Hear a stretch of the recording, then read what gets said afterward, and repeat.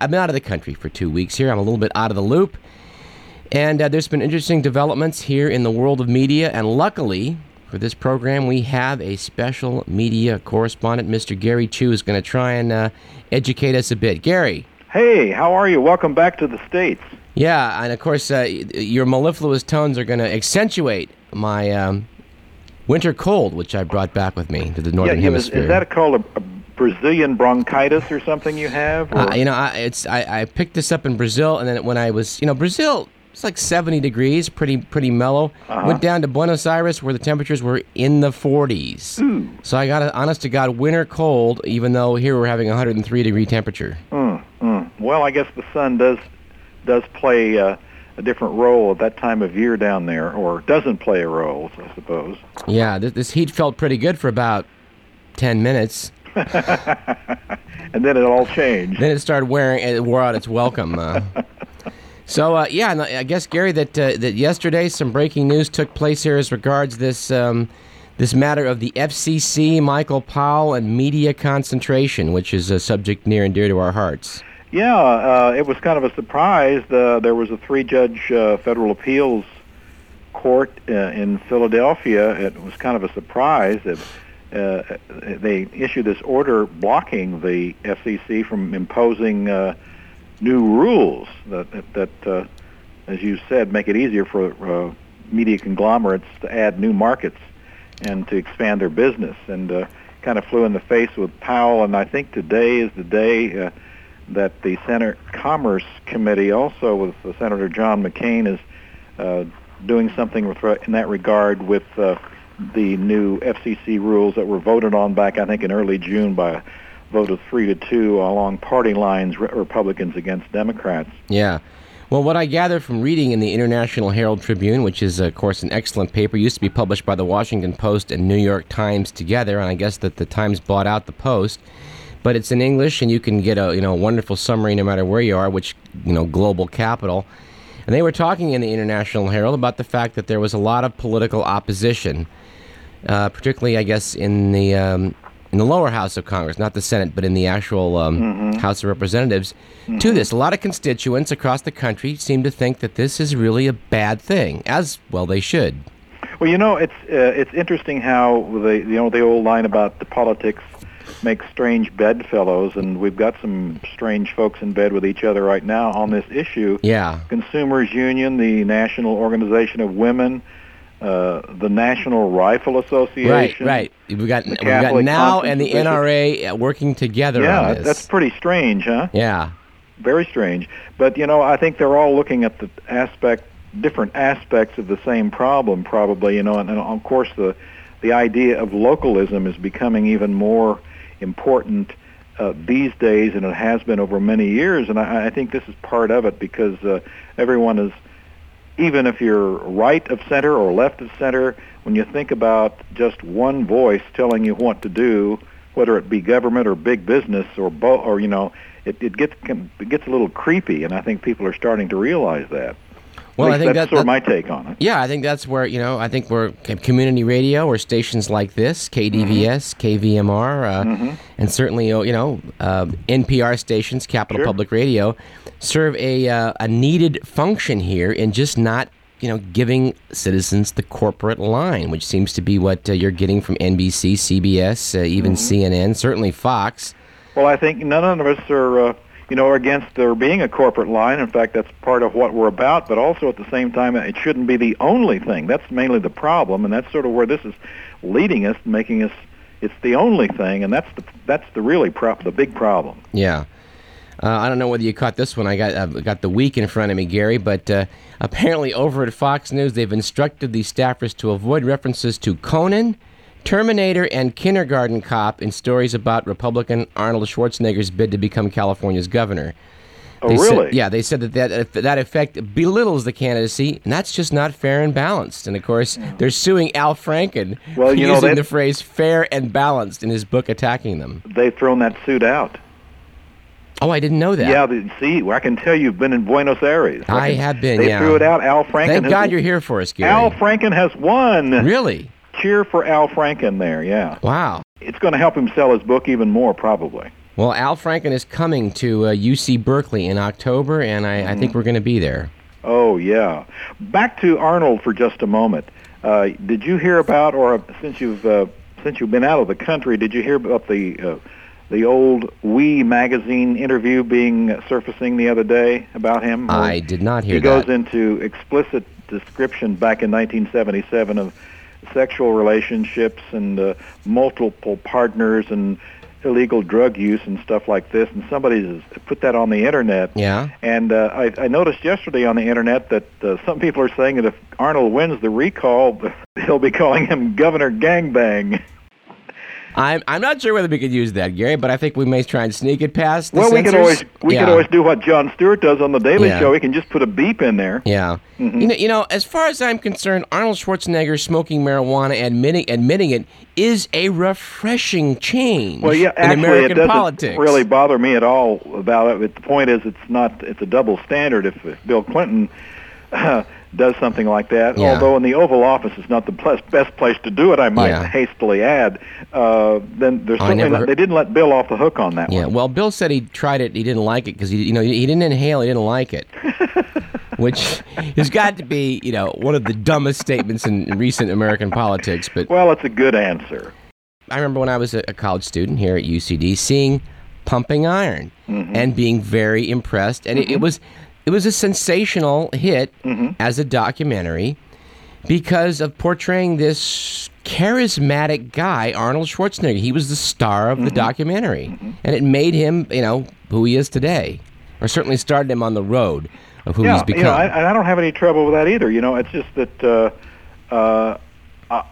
he came to Sacramento on, I think it was Monday, before you came back from Brazil. I think it was Labor Day, and he was outside the state fairgrounds here in Sacramento. Okay. Of course, you can't politicize yourself on the fairgrounds. I think it's against the law. But he's avoiding debates, but he's still trying to get the crowds, and I have a little trouble with that. I think he should be a little more forthright and get involved in the debates. I think that the voter in California needs to know where he's coming from and not just doing his movies, which is a very good business for him, and I think it's great that he makes a lot of money doing it, but he needs to switch gears and be a politician now if that's what he wants to be. Well, this whole recall thing, we're going to be following the story very closely, but, in the first segment, I was telling our audience that I'm down in Argentina talking to cab drivers. Argentina, a country that could write the book on bad governance, and the cab drivers are asking me, "What's the deal with Arnold Schwarzenegger for your governor?" I mean, they're laughing about the absurd. I mean, this is Argentinians, this is Argentines laughing about this. Well, that doesn't surprise me one bit.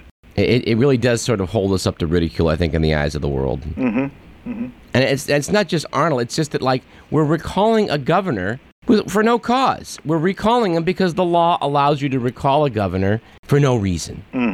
And I think that's what really has sort of caught people's attention, I think, well, around there's the world. a big push that's started either yesterday or today. The Move On org group is starting to try to turn it back on sort of a national level, even though it's actually a state thing. I'm not sure what's going to go on with it, but I did see something on the internet about it today. Gary, this idea that, elections are elections and you should just honor an election, I think it's very ironic that in the wake of election 2000, a fiasco theft in Florida, and I think I certainly think it was a theft of an election, a national election, by this chicanery that took place in the Sunshine State, that these same Republicans who just, could not take an extra week to count the votes were willing to subject the voters in this state to an expensive special election to, throw the governor out. I mean, how hypocritical. This recall effort and this recall kind of thing now that some people are trying to get going, spinning out of, I think, of the fact that they were so successful in raising money back in Texas for support of this gerrymandering fiasco they've been trying to pull down there, causing the Texas Democrats to hide out in Albuquerque. Now, did they get the Texas Democrats back into the Lone Well, I Star think State? they're back, and they raised quite a bit of money for them in people being sympathetic with the Democrats who are hiding out in New Mexico to avoid this gerrymandering business that Tom DeLay, a U.S. representative from Texas who was running that show, I understand, from what Molly Ivins tells me on her column. By the way, Molly had some really good stuff about Arnold in her column this week. You might want to surf by and check that out, too. Well, I may need to catch that. Molly Ivins is pretty good. Yeah, she is. She's got some interesting and rather pithy things to say this week. I'm hoping we can get Kim Alexander and maybe even Greg Palast. We should put a plug in for the fact that Dr. Andy's show yesterday brought back one of the world's great investigative journalists to the KDVS listenership to talk a bit about what Greg talks about, political corruption going on around the world. Palast is big on basically voter theft, and he's talked about it. We've had Kim Alexander and Cosmo Garvin from the News and Review, Kim from the California Voter Foundation. I'm hoping we can come back to that issue in the months to come, because we're going to do redistricting here in California, and gerrymandering is just a fine art in this country. And the degree to which they draw these lines, they draw these crazy districts that look like palm trees. They got fringes going out every which way to cut a deal between the two parties, which I think that needs to be eliminated. But I don't know how we're going to do it. But add that to our tasks of things, a list of tasks, things that must be done here for political reform. But let's talk about some movies. Hey, I got a movie to talk about. A movie that's not actually going to be on the big screen. It's going to premiere on HBO this coming Sunday evening, I think about 9:30 local time. Uh-huh. And I think you probably may know something about this yourself. It's Antonio Banderas plays Pancho Villa in a movie called, quote, and starring Pancho Villa as himself. Now, does that cause you to think of anything historically? Well, yes, it does, because my recollection is that back in about the 1910s, when Pancho Villa and Venustiano Carranza and Francisco I. Madero were all fighting to become the president of Mexico, Villa at one point had a movie crew come down from America to film him as he was going about bombing things and conducting raids. That's sort of what this movie's about. It's written by Larry Gelbart. He's good. Yes. And it's directed by Bruce Beresford, who did Breaker Morant, one of my favorite Aussie movies. Yeah, that's a great movie. And also one of my favorite macho movies, too. In fact, this movie is very macho, but it's very Tex-Mex. Uh-huh. And you're right, D.W. Griffith was involved with that movie, and it was 1914, back when Fort Lee, New Jersey was the movie capital of the world, not the place we all know and love to the south of us here along the coast of California. Yeah. Anyway, it's a pretty good movie. There's a lot there because of the politics and what you related to, because there was an arms embargo going on with Pancho Villa from America. He couldn't get arms, and that was being fueled by William Randolph Hearst. And but he did make this pitch to D.W. Griffith and the Mutual Film Corporation of Fort Lee, New Jersey, to come down and do this. And what he wanted was $25,000 in gold against 20% of the profits. That sounds like a real socialist at work, doesn't it? Yeah, it sounds like he could give Hollywood agents a few lessons. Anyway, it's pretty funny, and it's kind of light like Butch Cassidy and the Sundance Kid, but it does take a turn toward getting kind of serious toward the end, and that kind of mucks it up a little bit. Well, but it's worth an hour and 45 minutes of watching on HBO. Well, maybe some of our listeners will do that. I might want to do that myself. I recommend it. It sounds interesting. Just as an aside, one thing that amazes me in this whole Michael Powell thing is, this media concentration. As I come back, I find out that Vivendi and GE are talking about joining forces in a merger. And now GE, I think, is like the number 6 media corporation in the world. Vivendi's like 7 or 8. Mm-hmm. And so this would just be even, more of the same. And it's pretty weird to be like in a hotel room in Montevideo, Uruguay, and flip on the TV and you're seeing American movies. Are they in Portuguese or in Spanish? You in Brazil, you'll see them in Portuguese, or you'll see in English with Portuguese subtitles generally, or in the Spanish-speaking countries in English with Spanish subtitles as a rule. But oddly enough, cartoons, the Hulk, Fox is bringing cartoons of the Hulk and Woody Woodpecker to Buenos Aires, I think, which is of course I'm sure badly needed. You'll see old Zorro programs from Walt Disney in the 50s, translated into Spanish with Guy Williams as the dashing Zorro. You'll have I Love Lucy translated into Spanish. And it's amazing the penetration of American culture deep into South America. Do you know, there was an author some years ago, and I can't remember his name now, don't ask me, but how he defined that process was the Los Angelesization of the world. Yeah. And that's pretty much what's going on. Well, that's for sure. I mean, I refer to it as America's cultural imperialism. And I think we can decry the sad state of what Hollywood produces, but what we don't sometimes realize is that the rest of the nations of the world, they all watch Hollywood movies too. And on television, as I'm flipping the channels, I get one scene with some production in English showing a guy with a gun to a woman's head trying to circumvent agents who have guns pointed around, and he's trying to get away with this hostage, and the agents are surrounding her, and yada yada yada. I flip the channel, and they have another American-produced, made-for-TV type movie with a guy with a woman hostage pointing a gun, surrounded by law enforcement agents. I mean, same completely theme. Different movie and the same scene, huh? Basically, the same theme of people in America wielding guns, taking people hostages as law enforcement people are battling them. And I thought, this is the view the rest of the world has of America. You're leading us right back to Bowling for Columbine, Michael's movie, talking about the statistics of gun deaths in the United States is absolutely obscene. Well, it certainly is. You don't see that in too many other countries. In Brazil, I was traveling with some South Africans, and they were describing how in South Africa there's been a violence level which has approached that of what we see in America, and how, of course, they're appalled by this.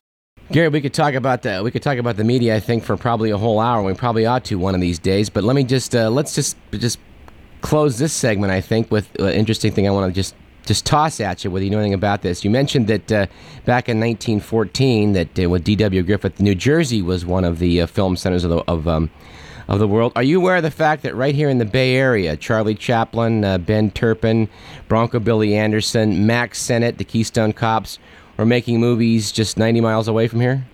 I don't know a lot about it, but I do know that there was some of that action going on in San Francisco, or around. Actually, it was in what is the present-day town of Fremont, California, my hometown. In fact, my home district of Fremont, Niles, California, which is a small little enclave, was making movies in a big way about 1915. In fact. You say 1915? 1915. They arrived there from 1913, S&A Studios. And the movie Chaplin, which was, I thought, a very good movie, David Attenborough's film with Robert Downey. Right. They showed a lot of that with, I think, Dan Aykroyd playing Max Sennett. But right there in Little Niles, they were filming westerns up in Niles Canyon, which you can access between Pleasanton. Take a shortcut through to the Bay Area there, through Niles. It's about 8 miles, pretty little canyon. A lot of old Hollywood films. My dad said when he was a kid, he recognized some of the scenery in these old movies that were being shot right up there in Niles Canyon. Yeah. And that was almost exactly the same time when Griffith was coming out to the Texas-Mexico border, and they were doing the thing with Pancho Villa. I think that was like 1914. Which made me think of that. But here's a great little bit of movie trivia which you may not know. Charlie Chaplin, of course, was making movies for a couple of years when he stumbled upon this character which basically made him the most famous probably person in the world, without any doubt, and for my money, still the greatest movie star of all time, Charlie Chaplin. The Tramp was invented right there in Niles, California. Well, I didn't know that either, but I do know that one of the funniest movies I have ever seen in my life, bar none, is Modern Times. Yeah. By Charlie Chaplin. I thought I was going to die laughing in that movie. Yeah, so you're also a big fan. Oh yes, yes, definitely. But I think it's just that famous scene where he walks off into the sunset with those oversized shoes, and the camera closes down as they end the movie The Tramp. Filmed a mile from where I grew up. Wow, that's impressive. But and you've given me something that I didn't know. I didn't know that happened there. They didn't teach you that in film school. No, they didn't. Well, by God, that's why people tune into, I think, Radio Parallax. I guess so. I need to listen to your show more often, Doug. Well, Gary, it's always a pleasure. I'm hoping my jet lag and Southern Hemisphere winter cold are not clouding my mentation too badly here. Well, I'll tell you what, there's nothing more chic than having a winter cold from the Southern Hemisphere. Well, I never thought about it. In the summertime. You might be right. Yeah. All right. I'd spread it around. All right. I mean the idea, not the cold. Well, hopefully I'm not infectious anymore. Let's hope. Take care. Gary, thanks again.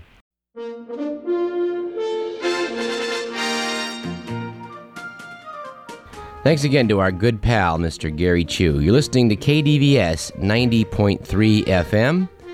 This is Radio Parallax, and I'm your host, the slightly jet-lagged Douglas Everett.